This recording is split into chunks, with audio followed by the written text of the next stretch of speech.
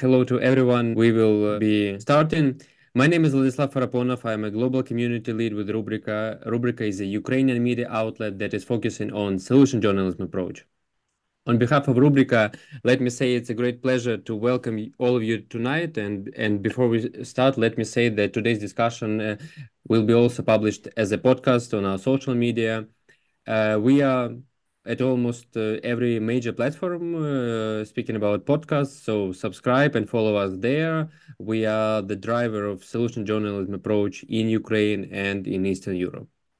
And as always, we dedicate these events to the armed forces of Ukraine and appreciate their brave service and sacrifice to the country, because we are here thanks to them. And I would just like to mention that we have received some questions in advance, but let me also encourage those listening to us online to prepare your questions and ask them at the Q&A session. So it's been more than 2 years after Russia started the full-scale war. However, there are visible changes in European security architecture. Just 2 days ago, when we are making this episode, Sweden joined NATO, actually following Finland. So, 2 years ago, NATO created 4 additional battle groups in Estonia, Latvia, Lithuania, and Poland. And of course, we will be talking about security and Ukraine's place in European security. But also, as we have our distinguished speakers from several European countries who have helped Ukraine so much, we will be also asking them about this process and why their countries are doing so much for Ukraine, and also what the war means to them. So let me say it's a great pleasure to welcome our distinguished speakers tonight. So today with us are Kaimo Kuusk, who is a former Estonian ambassador to Ukraine, and currently he's serving as Estonian ambassador to Lithuania. Good evening. Today we also have with us Maryna Smahina, who is our colleague at Rubryka, who is a senior editor at Rubryka, and she is also a PhD candidate at University of Helsinki. Maryna, good evening. Hi. And my great pleasure also to welcome Imants Lieģis, former Latvian ambassador to France and former Latvian defense minister. Ambassador, it's a great pleasure to welcome you online. So let me... Thank you. Thank you. Let me start with Ambassador Kuusk, because according to the Kiel Institute for the World Economy, Estonia has notably supported Ukraine, contributing actually the most in comparison to other European and other countries, contributing 3.5 of its GDP to aid for Ukraine. Can you tell us, like, what motivated Estonia's substantial aid to Ukraine? And of course, we are aware that Estonia has assisted Ukraine so much also before the full-scale invasion. It's impossible to say that it's only the tendency for 2 years, but still, it is really interesting to know, like, basically, what are the key drivers of that support in the past, and how these drivers maybe have changed through time, in particular through this difficult, challenging 2 years. Thank you very much. You're absolutely right. Ukraine has been Estonian foreign and security policy priority. So even before the full-scale war, we were very proud that we gave Ukraine humanitarian and development aid, and it was the biggest part what we used actually went for Ukraine, and we were absolutely happy and proud that per year it was 1 million euro for humanitarian aid, 1 million euro for development aid. Nowadays, we are talking absolutely different about different scale. Why we invested, I call it investment actually, why we invested it also before the large-scale war because we, Estonia, we need Ukraine in this region where we are as a democratic country which respects the rule of law and cooperates with us. We really need such a Ukraine. And well, when the large-scale war started, Estonians not personally know the feeling, but through parents, grandparents. We just celebrated 106 years of Estonian independence, the Independence Day, 24th of February. We share this date now with you, Ukrainians. When we declared independence this 106 years ago, after that came the war with the same Russian Empire. Maybe just labeled a bit differently. It was Soviet Union then, but doesn't matter. The same evil Russian Empire, which is fighting the war at the moment with you. So we won then, but we didn't won this fight alone. We were helped by the British Navy, Danish, Swedish, Finnish voluntaries. Latvia helped us. Also, Ukraine, which fought those days, but in your own corner with Soviet Union, that also helped us. So we're not leaving you because we know what Russia did. Already 4 years later, in 1924, they tried to attack us again with so-called green men. They didn't call them green men those days, but they wanted to overturn our government, and we were able to fight back. So that's historical memory. We have been under occupation. We know what suffering means under occupation. Russian peace actually means suffering. And of course, this current war, it's not only about Ukraine, it's about us as well, because Russia gave demands. December 2021 for Europe, basically asking to leave the Eastern Europe to their hands. No, we can't accept it. So, result of this current large-scale war affects us all, and we Estonians, we can accept only win.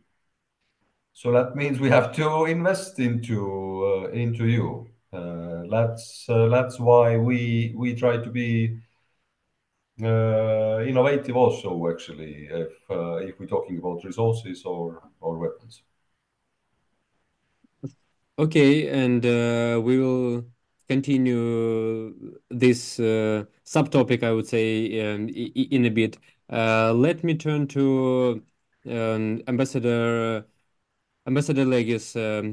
We hear and read also a lot about the so-called Ukraine fatigue and kind of phrases about domestic priorities in policymaking, kind of regarding providing aid to Ukraine.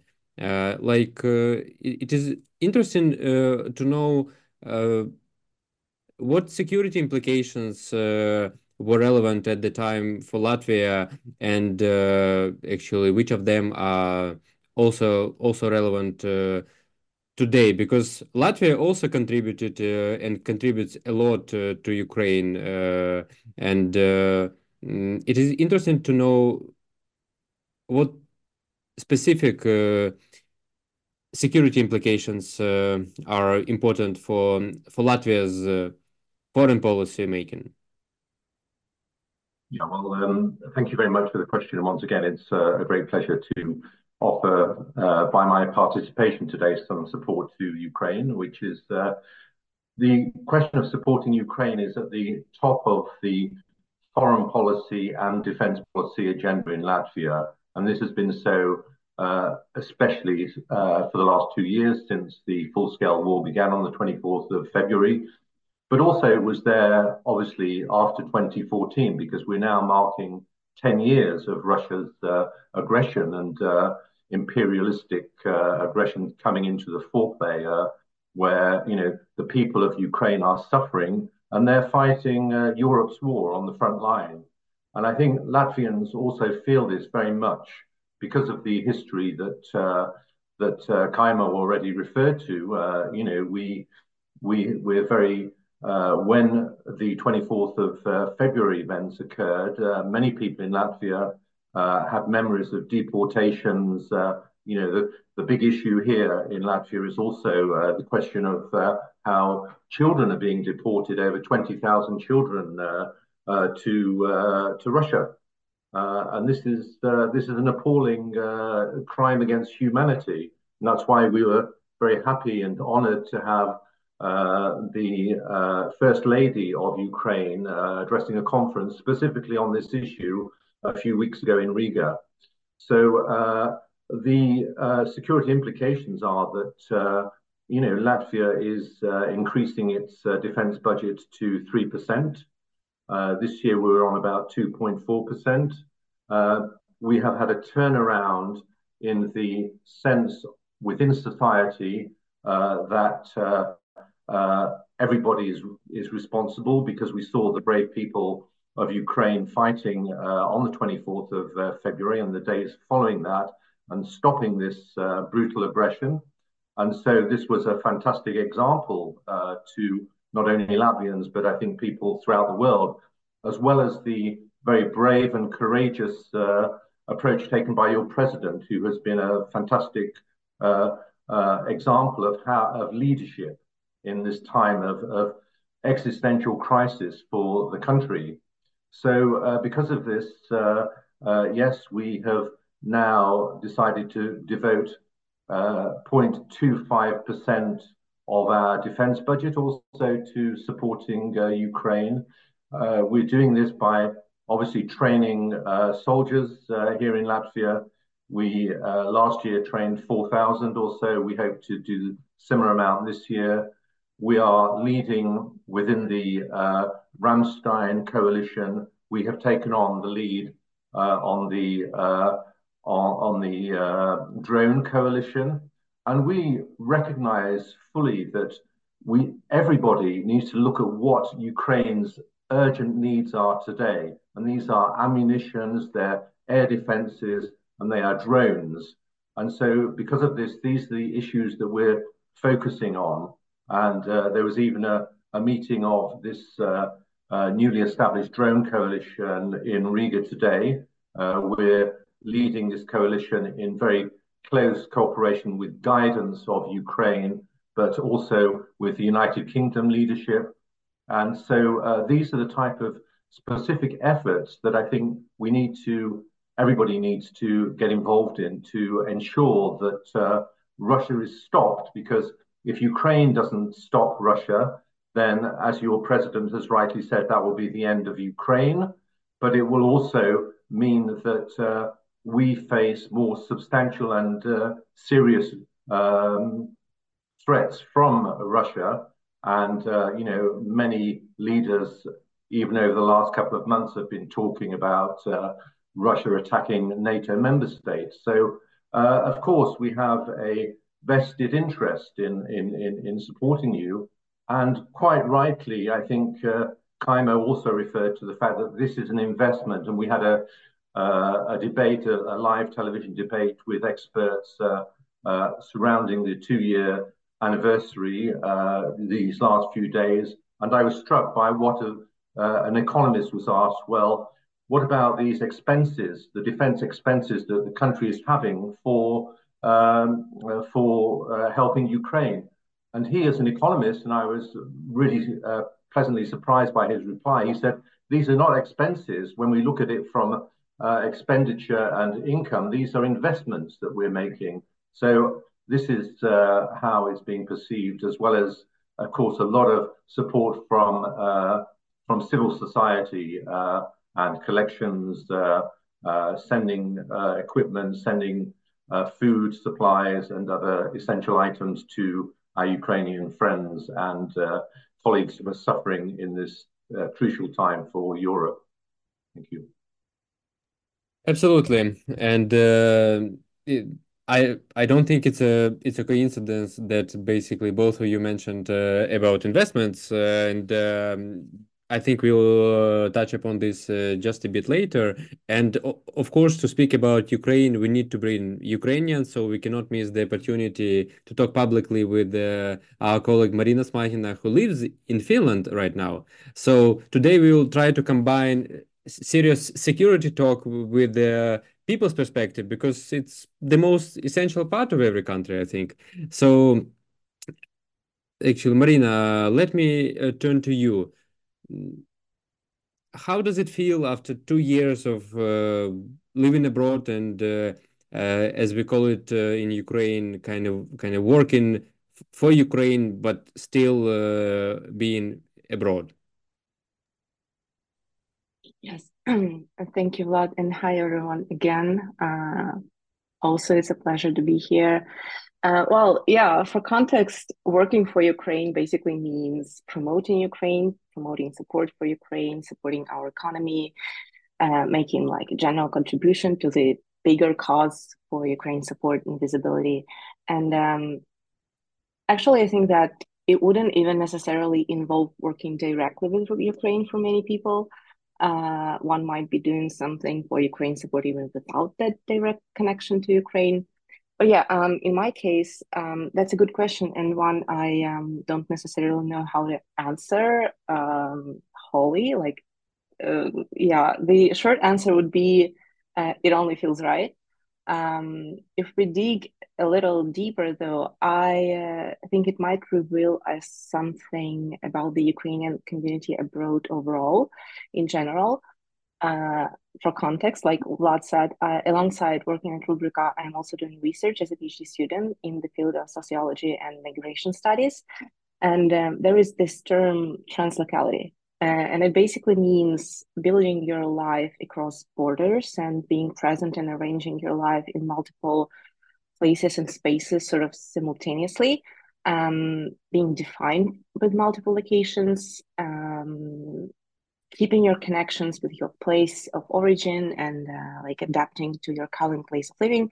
And which is quite often the case of migration, but we can witness it specifically vivid with forced migrants, I think, and all Ukrainians abroad. Well, not all Ukrainians abroad; those that left Ukraine after the war started, they are forced migrants by definition. Um, yeah, I feel like this is very representative for many Ukrainians abroad these days. This sense of translocality, right? Regardless of whether they still work with Ukraine or not. And basically, what it means is we live in two different places. I am present physically in Finland, while so many spaces in my life are still reserved after Ukraine, work, again, Rubryka, family ties, friends, online space, media space. Most Ukrainians abroad, follow news from Ukraine very closely. And it's a constant feeling of duality that many migrants describe as a state of being in between, like in betweenness. You're neither fully here nor there. Yeah, and this is the way, like, I think this is one of the things that was hard to predict for Ukrainians before the war started. Even those who braced themselves for the conflict, for what followed. I think this is one of the things that we couldn't think about, the experiences that would follow actually. And yeah, oh my God, I hope I didn't go too far from the topic of how it feels to work for Ukraine. But yeah, it feels like what you need to be doing. If you have, like me, if you have an opportunity to be doing that, it feels great and it feels like the right thing to do. Yeah, so I think that covers it quite fully. Absolutely. Let me turn back to Ambassador Kuusk because for many Ukrainians, Estonia, especially given the number of aid and also, I would say, the public perception is kind of considered to be a role model of supporting Ukraine. But unfortunately, not so many Ukrainians, and I would doubt that Europeans as well understand how has the perception of Estonian foreign policy shifted domestically and internationally after the full-scale war started? And also, I would like to ask, because you have left Ukraine just several months ago, like it was last year, and basically, could you share some specific initiatives that you are particularly proud of, kind of both for the time when you were an ambassador and in general from Estonia's side? Yes, of course. Continuing, we are talking with Imants already about investments, but first example will be, I think, connected with that. It's javelins. What we gave Ukraine 6 days before the large-scale war started. I was in Borispol airport, the military part of that, and we got the first batch of javelins, and we handed them over on the 18th of February, 22.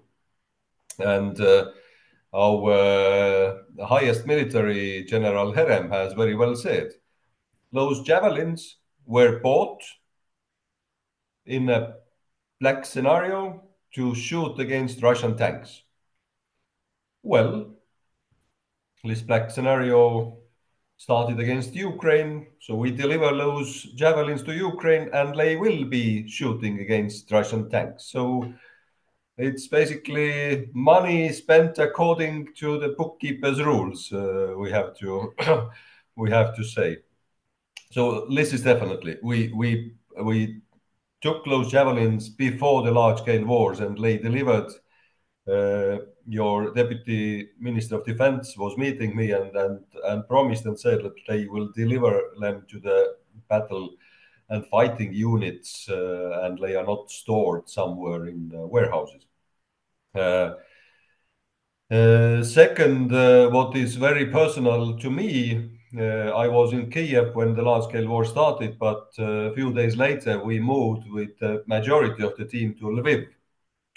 Military attaché and deputy stayed in Kiev, but I was with the rest of the team in Lviv, and we helped from there over the border Estonian military aid. So during the first days, we helped to get into Ukraine more than 40,000 anti-tank mines. That's just one example how we worked then basically in the first hours of the and days of the large-scale war. And third one, we are compact country. I'm not using the word small because, we are a full nation, but we are compact, so our resources are limited. But what we can do, we can be first. We can break taboos. There was a moment in the first months of the large-scale war when some of the Western countries said that, but we cannot give you Ukraine weapons, so our warehouses will become empty. And we showed that yes, we can. We gave Ukraine all our Taud howitzers, really good ones. So recently saw the video clip where your Minister of Defense thanked us for that 155 caliber. So respect in that sense. And one thing which is absolutely non-military, but Ukraine needs every kind of aid for the people who are living in Ukraine. So rare should be also in a good shape or functioning, because frontline can fight when they know that their wives and kids are okay. So we built Žõtomõr Oblast kindergarten, first modern kindergarten with a proper bomb shelter. First time in Estonian history, we made a project of kindergarten with a bomb shelter, and we built it to Žõtomõr Oblast. So 160 kids can go to kindergarten and their parents know that they are safe. So I'm really proud because it wasn't very obvious when we started this project. Someone asked that, yeah, shall we really need this one there? And I said that of course we need, because then the mothers can go to work and help economy actually not to collapse, and fathers on the front line. That's the case, of course. So those four things I can mention. I was personally involved as well. And if we now can we jumping, the first part of the question was how yes, absolutely. how Actually, how the public perception in terms of kind of foreign, basically foreign policy making has shifted, and if yes, basically how it's visible, and or it is also possible that it can be visible only just to experts, to those involved in this field, but it is always interesting to know the public discourse, of course. we didn't need to change dramatically, actually, our foreign policy in Estonia. There was no U-turn in that sense, because for us, things have been clear more or less from the beginning of 90s when we got our independence back. I give the example from my previous career. We Estonian, we are very pragmatic, and we are putting our resources only where it is really needed. So we are prioritizing our tasks. So Estonian intelligence always have had three priorities. Three fingers. So it's first, it's Russia. Second is Russia, and the third priority, also Russia. So we didn't need to explain very much. We just pushed the throttle into the into the floor, so to say. Actually, boosted up our messages, also very black and white and clear things, because this war is very black and white. There's no gray things and both sides. No, there's no both sides. There's one aggressor, the other is fighting for its freedom, and we are supporting the one who is fighting for its freedom. So I think our foreign policy is more value based now. We have also started to look more clearly what China is doing, for example. At the moment, I'm in Lithuania. Lithuanians let Taiwan open its representation here in Vilnius. Well, we indicated Taiwan as well from Tallinn that if they are interested in to open Taipei representation in Tallinn, we will look at that positively. So now we will see whether they ask that. And well, we also understood more clearly that United Nations and OSCE, for example, needs tremendous reforms.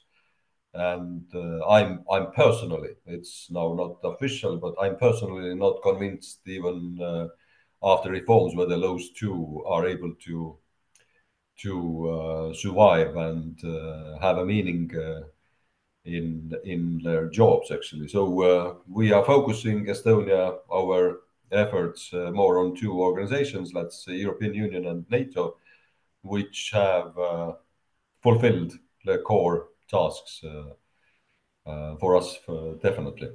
And well, we welcomed Sweden in the beginning of the session today. Well, I'm looking forward Ukraine to join both clubs, of course, as well. Yeah, and yeah, I think people in Estonia community quite the same thing. They look at what Russia is doing. When we started, I mentioned that everybody have relatives who have been deported to Siberia, or relatives who fought in resistance as forest brothers, we called them, like that, against communists. So yeah, that's quite clear. Yeah, and I would just like to add that to your point about being pragmatic, I would say that as for me, kind of Estonia's assistance is really perceived in Ukraine as a very specific, kind of very concrete, and it's like it's always an example for Ukrainians, basically just to send the news about Estonia's assistance to some foreign friends and say like, look, basically, here we are. Okay, let me turn to Ambassador Lieģis back, and I understand that Ambassador Kuusk cannot tell us directly everything what we really want to know. So let me use the privilege to ask you some tough questions, I would say. And the first one being about NATO and Ukraine, because many Ukrainians and policymakers as well, I would say saddened by the some not so fast track, I would say, to extend an invitation to Ukraine, despite its significant military capabilities that really no one can doubt. So as for now in Ukraine, everyone is talking about U.S. Congress aid, but there will be a NATO summit pretty soon. So Ukraine right now is trying to get like some security cooperation agreements with several key partners, but we still believe that that NATO is the key and final security guarantee for Ukraine. So, from your perspective, actually, what more should Ukraine do to achieve in this process? I mean, to get specifics about NATO membership finally. Okay, thanks very much, Vlad. First of all, can I say that the last few months I've actually taken on another official position in the government. I'm an advisor to the current Minister of Defence. So I also have certain reservations, but nevertheless, perhaps I can also share with you the fact that I was Latvia's ambassador to NATO at the time that we joined the alliance. I was between 1997 and 2004. So, of course, the first thing to remember is that all existing members of the alliance have to agree to a new member joining. I mean, we saw how Hungary, Turkey really messed around with Sweden's accession. Sweden hasn't yet joined. You join NATO when you deposit the... Sorry? No, it's okay. Yeah. Yeah, you join NATO when you deposit the instrument in Washington. So I'm not sure the Hungarian Parliament voted, but I understand that the president also has to sign off to and they have a strange situation where the existing president resigns and they're in the process of appointing a new one. So I mean, it's virtually done, but it's not formally, it's not there. So you do need unity for all of these decisions. And as we saw at the Vilnius summit last year, there was no unity on inviting Ukraine to join. I think the reservation that is out there is, of course, that if Ukraine is invited at the time of a war against Russia, it means that the whole of NATO is immediately at war with Russia. And you can see that there is reluctance to get engaged in a direct conflict between NATO and Russia. So you rightly mentioned the fact that this issue, which came up in the sidelines of the Vilnius summit, the G7 meeting, where there were declarations made about bilateral guarantees being given to Ukraine. And it's important to note that just, in the lead up at the time of the second anniversary last week, we had both Germany and France, the two most important countries in the European Union, signing these agreements. I think the United Kingdom, who are doing an incredible amount in supporting Ukraine, I think that has to be recognized. They're also very much in the lead, but let's not forget that Germany is now the second most important financial contributor to Ukraine after the United States of America. So these issues are out there, and what we can do, and I think that what was given to Ukraine at the Vilnius summit meeting was this consultation mechanism, the NATO Ukraine Council, which is, of course, has been used on several occasions since then, where there are direct discussions between NATO foreign ministers, your president, your foreign minister, defense ministers. So these are the issues, and if the war is still, I think the most important issue at the moment is really in the next few months. Well, for Ukraine, it's the next days and hours, minutes, to supply more ammunition and to supply air defense, these Taurus from Germany, the F-16s. We don't know whether they're there or they're not there, but these are the issues that have to be focused on so that Ukraine can win this war that is being conducted by Russia. So I think those are, and obviously for the 75th anniversary summit, I mean, we here with 6 other members of NATO are celebrating 20 years of being in the alliance now. It's clear that just as we see that the contributions, and NATO does demand contributions, you can't just be a consumer of security. We see that Finland and Sweden will immediately be able to offer a real military contributions to the alliance. And there's no doubt that given the experience of Ukraine fighting very bravely and courageously against Russia, that we're already learning from Ukraine. NATO is learning from Ukraine. NATO, after 2014, a lot of NATO countries did help with training the Ukrainian armed forces. And I think this was very important when it turned into 2022. And also in the intelligence front, I think the assistance that you received and the level now that your intelligence services have achieved are incredibly important in this war, because it's not just the war on the ground, it's the intelligence war, it's the hybrid war, it's the cyber war, it's the electronic war, which is, again, we're able to learn a lot from how this is being conducted by Russia through the activities of Ukraine. I just want to say a couple of words on what Maryna said, because my background is that I was a Latvian born in the United Kingdom. My parents were refugees, when the Soviet Union occupied Latvia for the second time, 1945, at the close of the war. So I was involved in the exile community, and so for 50 years, the international, most of the Western countries never recognized that Latvia, Estonia, and Lithuania were legally part of the Soviet Union.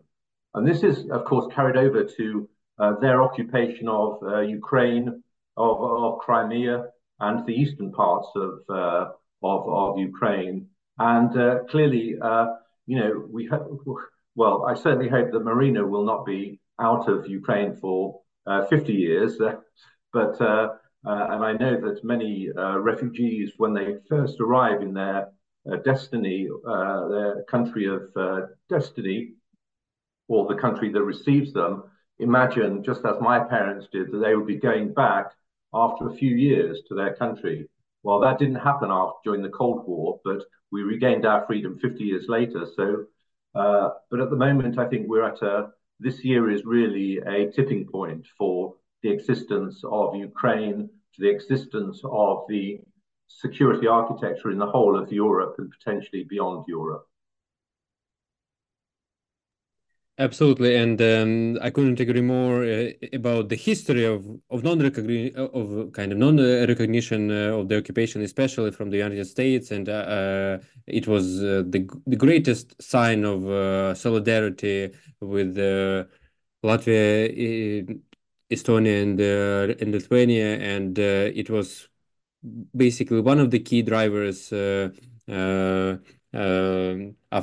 40 years of the Soviet occupation. So before I turn to Maryna for the next question, let me remind everyone that we will have a Q&A session, so you can think of your questions right now.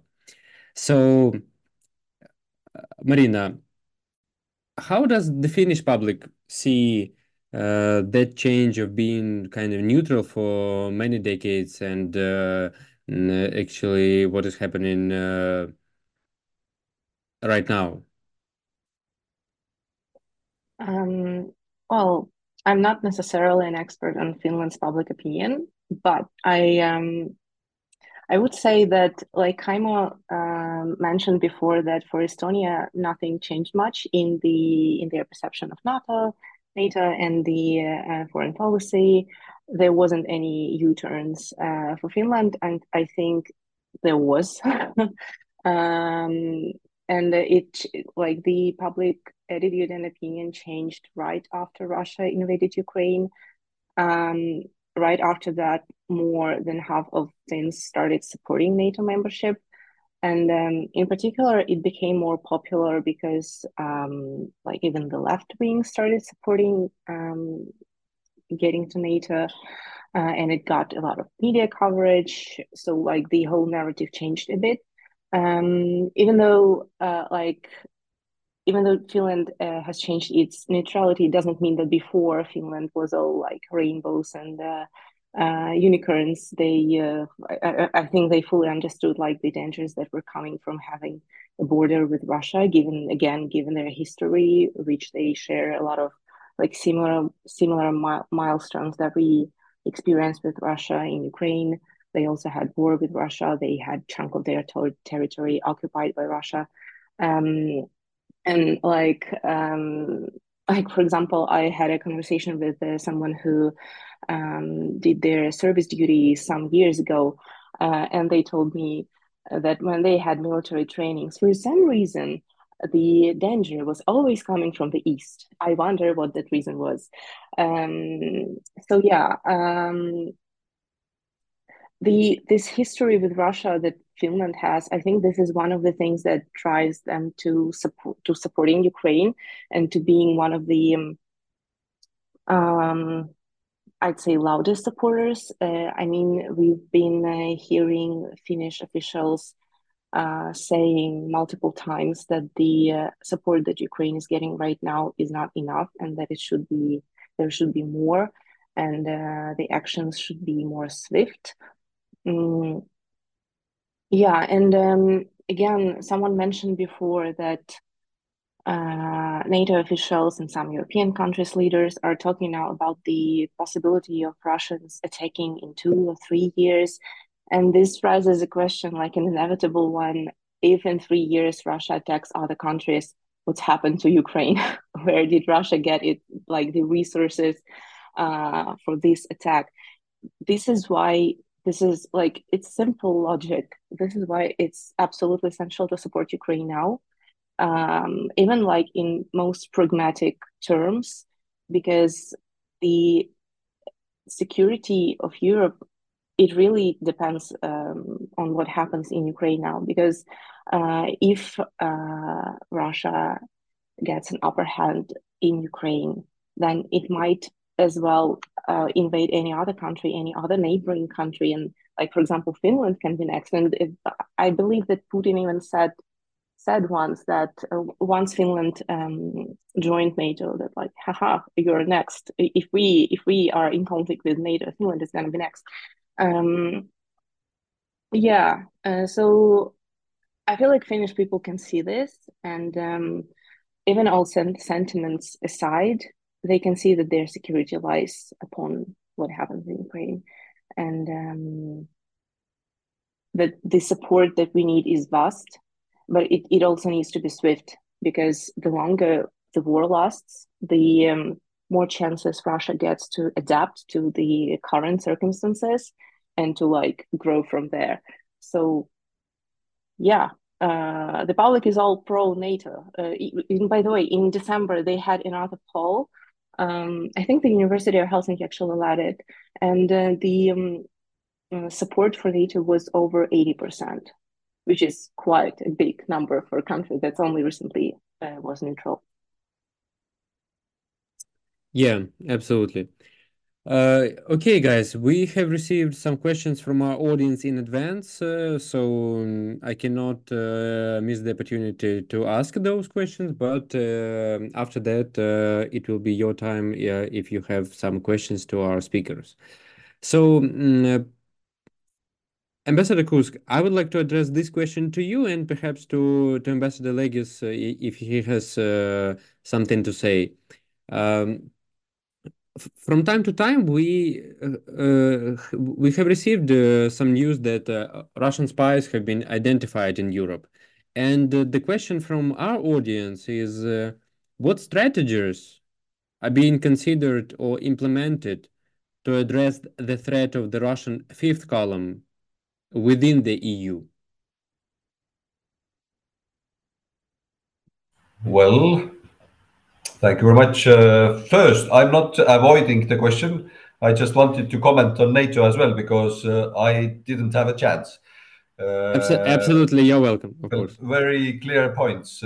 NATO is an ultimate security guarantee, and that's why it is very important for Ukraine to join NATO.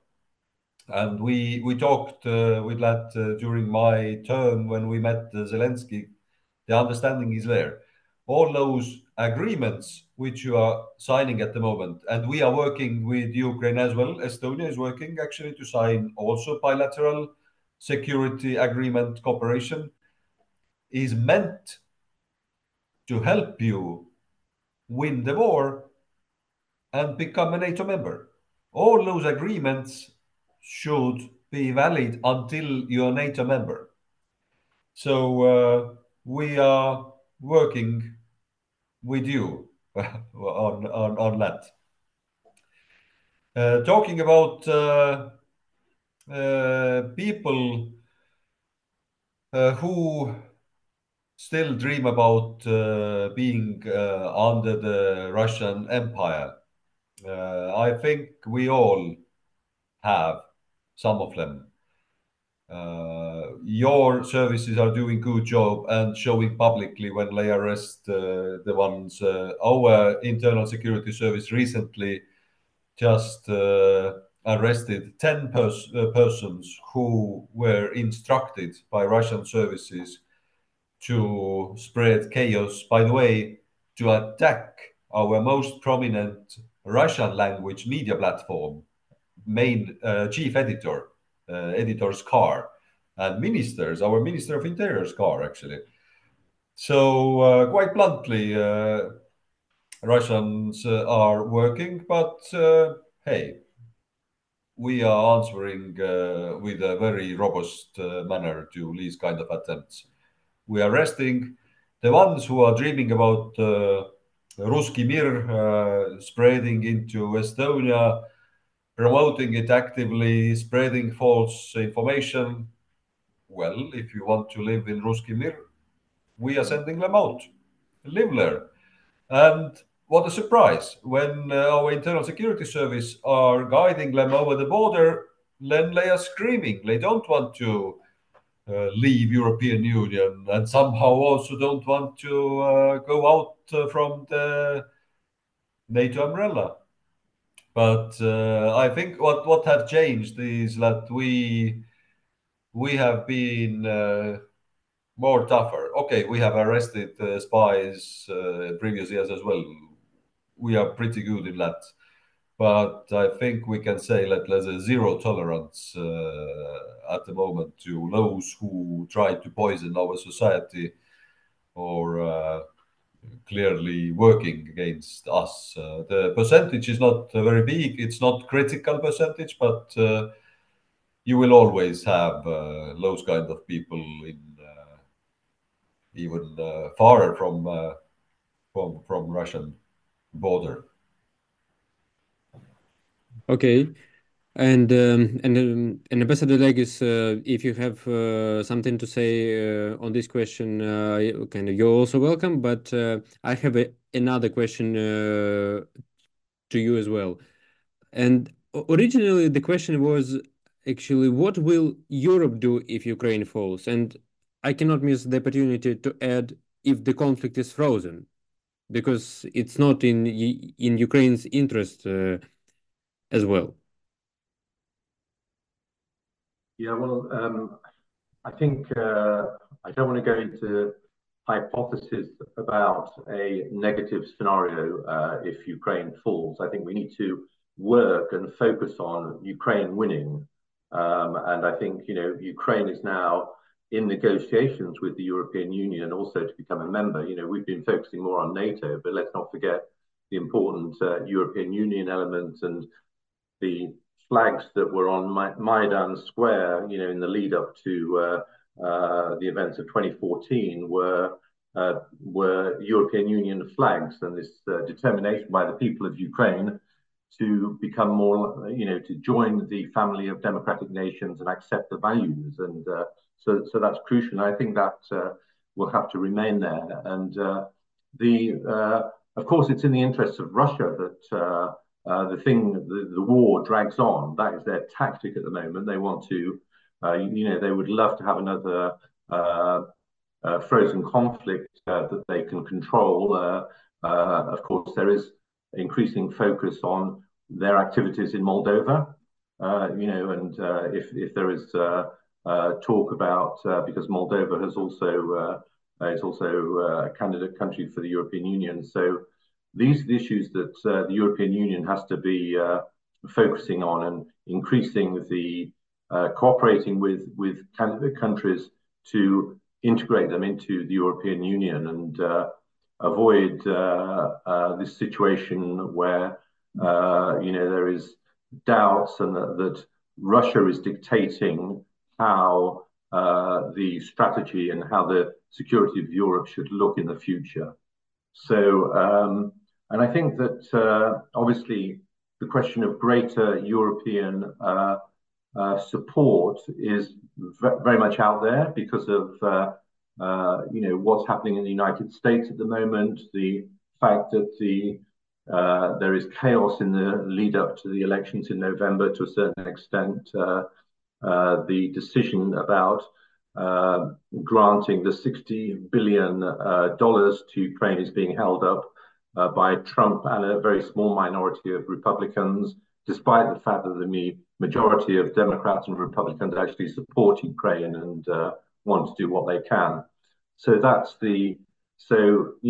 are a lot of calls for Europe to do more, and I think that as a result of that, and also to mark the beginning of the third year of the full-scale war, President Macron, we saw this week, had heads of state and government in Paris to discuss what concretely and what further immediate action could be taken by European countries to give this extremely necessary support to Ukraine. I mean, on the intelligence question, it's a good question, of course. I think there has been a downgrading of the activities of the Russian intelligence services with all the expulsions that we saw, over the last few years.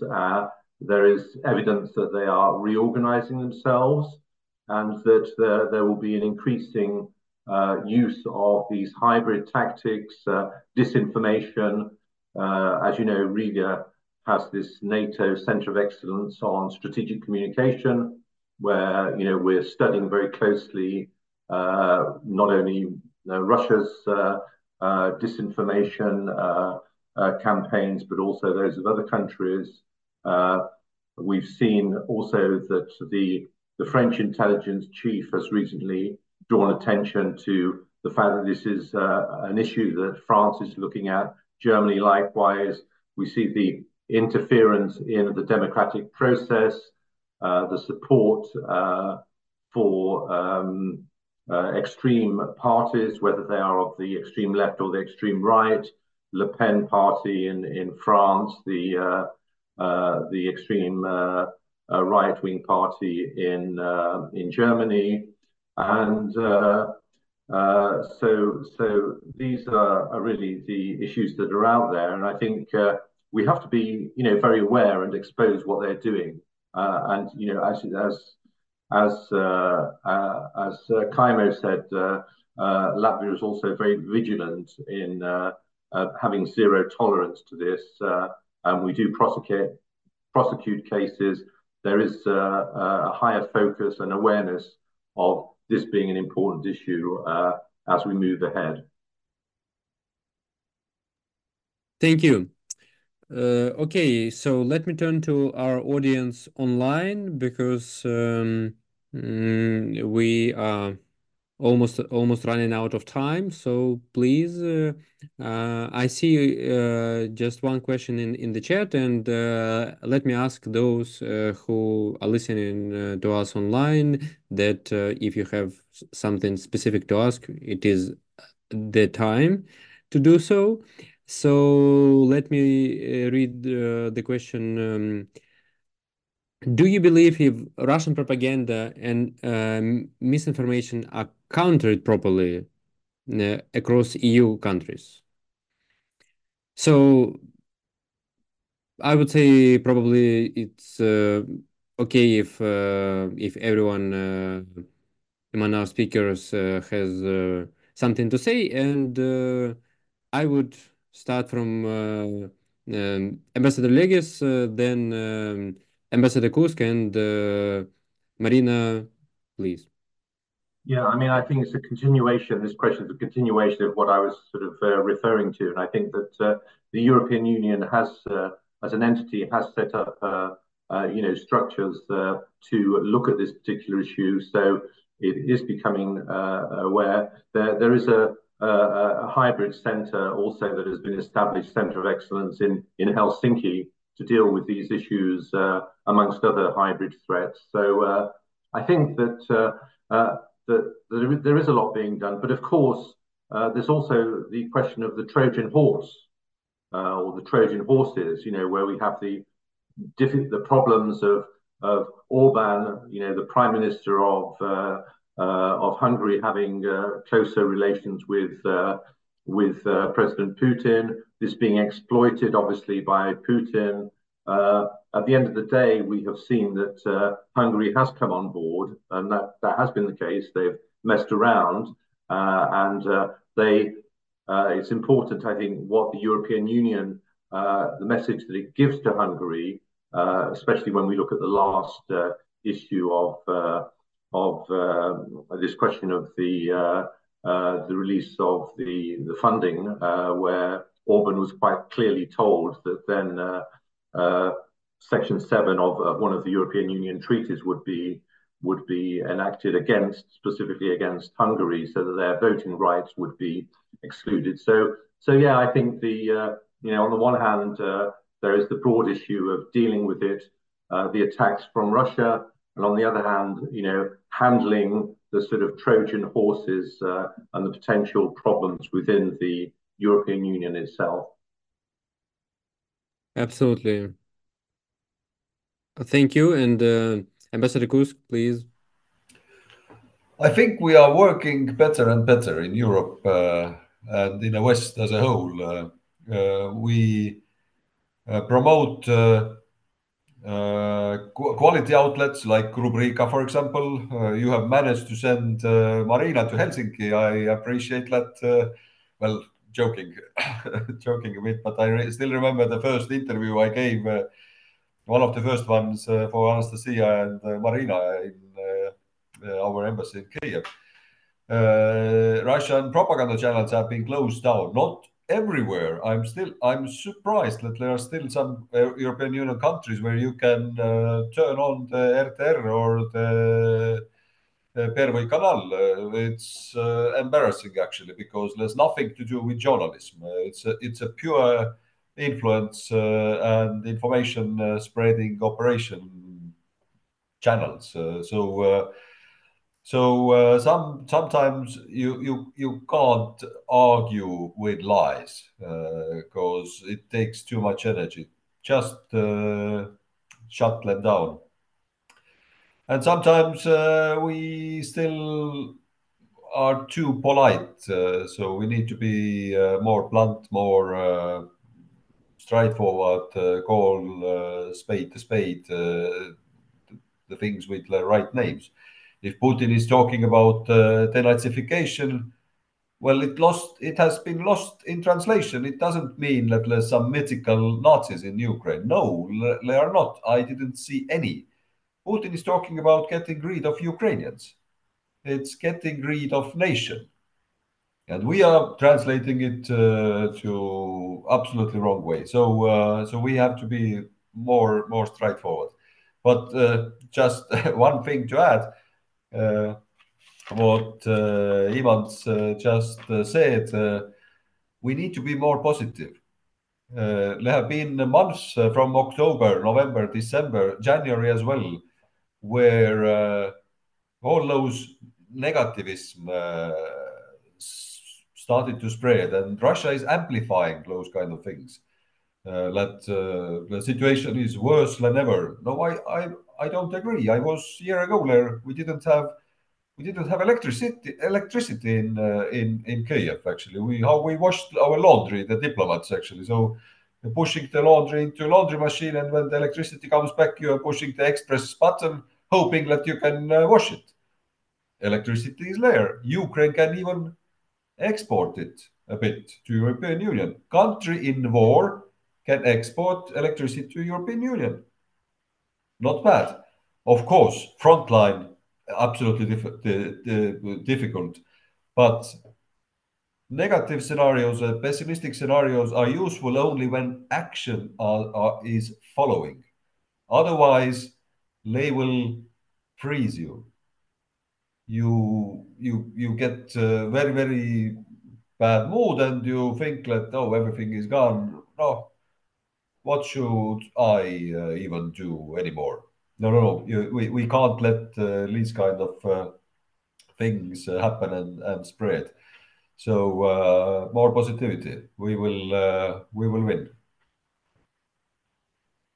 Absolutely. And I would just like to say that these events are designed especially to change the perception towards more positivism as well. And it's exactly the reason why we are doing them. So absolutely.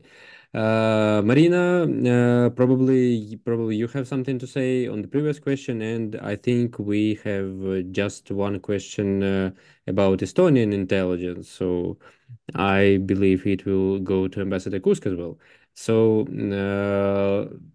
Maryna, do you have something to say? Yeah, well, what can I add to what's already been said? That was already perfect. But obviously, European and especially global media space is vast. And in my opinion, combating Russian propaganda and misinformation is as much as a matter of states, politics, and standards and like unified action as it is about personal information hygiene. And hence, choose what you follow wisely, choose who you follow wisely. And Rubryka is a wise choice. I can assure you of that as a person who's actually doing Rubryka. So yeah, that's what I can say on the previous question, giving Kaimo some time to Yeah. get acquainted with the question in the comment section. Yeah. We have two questions in the chat that have been submitted just recently. Even three. Okay. So let me read the first two questions aloud.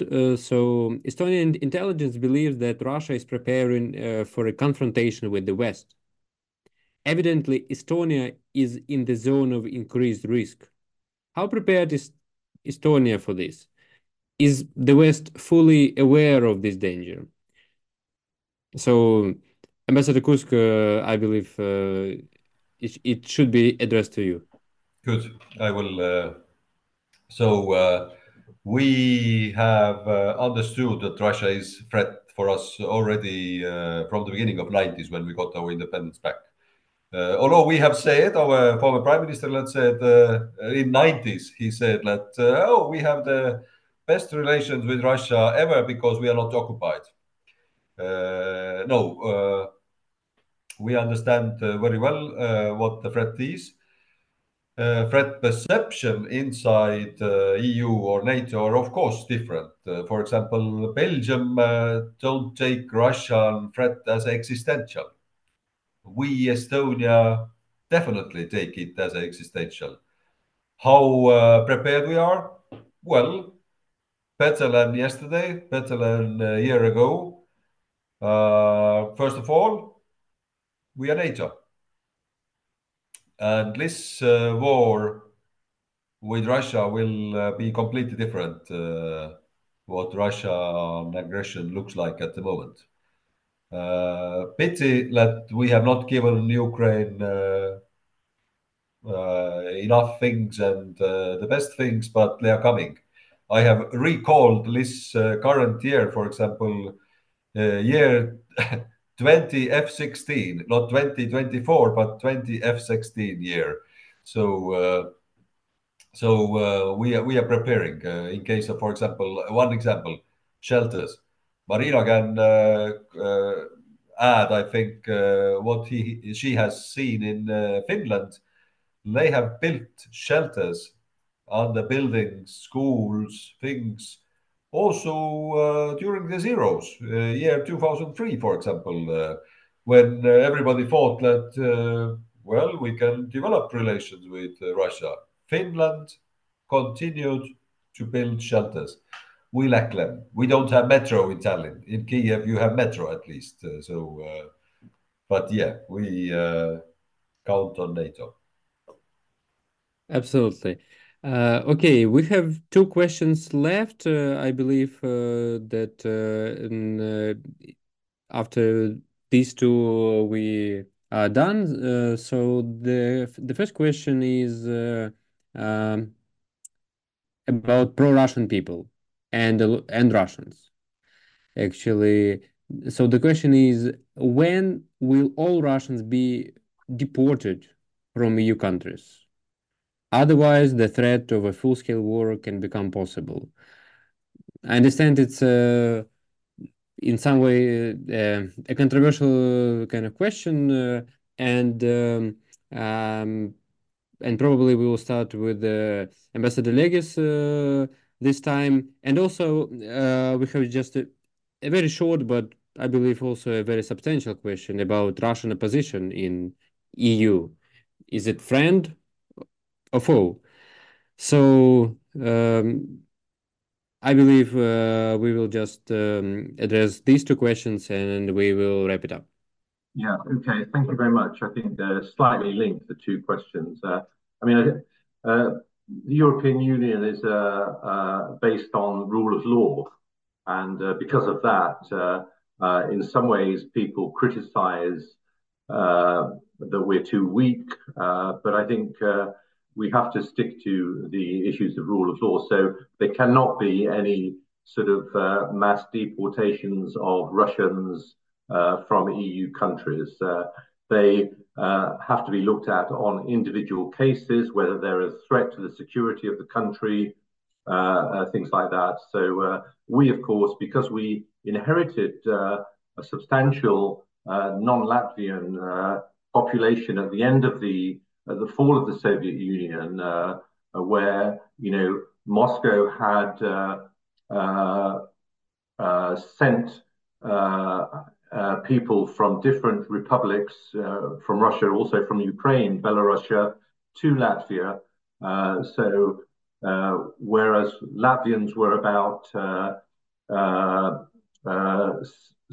70% of the population in 1939, by 1990, we were almost a minority of just over 50%. So obviously this question of integrating non-Latvians into society has been high on the agenda during the last 30 years. It has been very successful, and we have welcomed many Russians who are loyal citizens of Latvia. There are some Russians who are extremists. We have a member of the European Parliament from Latvia who has been elected to the European Parliament at every election since 2004, and she has been identified as being under the payroll of Moscow and as an agent for Moscow, and she will be dealt with according to the rule of law within the country. Russian opposition in the EU is also an important issue. Latvia has become a hub for media outlets. We have Medusa, we have BBC, Deutsche Welle, a lot of companies, media companies moving out of Moscow and becoming based in Riga. And we're very proud to do that. The Foreign Ministry welcomed them. We have, of course, had to look very closely also at the security elements. The intelligence services had to give their approval to allow these people to stay on a permanent basis. We did have one incident where a journalist from Rain TV made some comments that were in favor of supporting Russian soldiers in Ukraine. We closed that station down as a result of that. They went through the appeal processes within Latvia so they could continue to operate from Riga. They eventually moved to the Netherlands. So these are delicate issues, but they have to be looked at in the context of rule of law and very much from the security and threat aspect within the states. Ambassador Kuusk, let me ask about your final contribution to Russians in the EU and the Russian opposition issue. I think if they represent imperialistic view, then it's obvious out. And there's a very simple question. Whom belongs Crimea? Lithuanian border guards are using it. Everybody who answering wrongly are banned from entry. So it's so simple question. Russian opposition, if they are fighting against empire and if they are helping Ukraine, I think we can see them as allies. Don't ask you Ukrainians to become friend with them. I can totally understand that. I spent 4 years in Ukraine last year and a half under full-scale war. I was in Kiev, air alarms, missiles, air defense is working. I take it also very personally because those damn Russians, they shoot Kiev while I was there. Very personally. So I can totally understand you. No one asks you to be or become friend with them again. But they might be allies, particularly the ones who are fighting against evil empire and helping Ukraine. Absolutely. And we understand that this conversation is long and complicated, and we obviously have some other questions to our speakers, but I'm afraid we are just running out of time tonight. But let me say that we'll be hosting these kinds of events next month in particular as well. So stay with us, and we will be happy to welcome you on our events. And let me say great appreciation to our incredible speakers. We had today with us Kaimo Kuusk, former Estonian ambassador to Ukraine and Estonian ambassador to Lithuania. We had also Maryna Smahina, who is a senior editor at Rubryka and a PhD candidate at the University of Helsinki. And we also had the privilege to have Imants Lieģis, former Latvian ambassador to France and former Latvian defense minister. Thank you very much to to you and to those who joined us online at this late hour in Ukraine. So stay with us, read Rubryka in English, and support Ukraine. We are really working toward a clear and precise goal to make Ukraine win this hard but important war. Slava Ukraini. Thank you. Slava Ukraini. Heroям слава. Thank you. Goodbye. Thank you very much. Thank you. Thank you. Thank you, guys.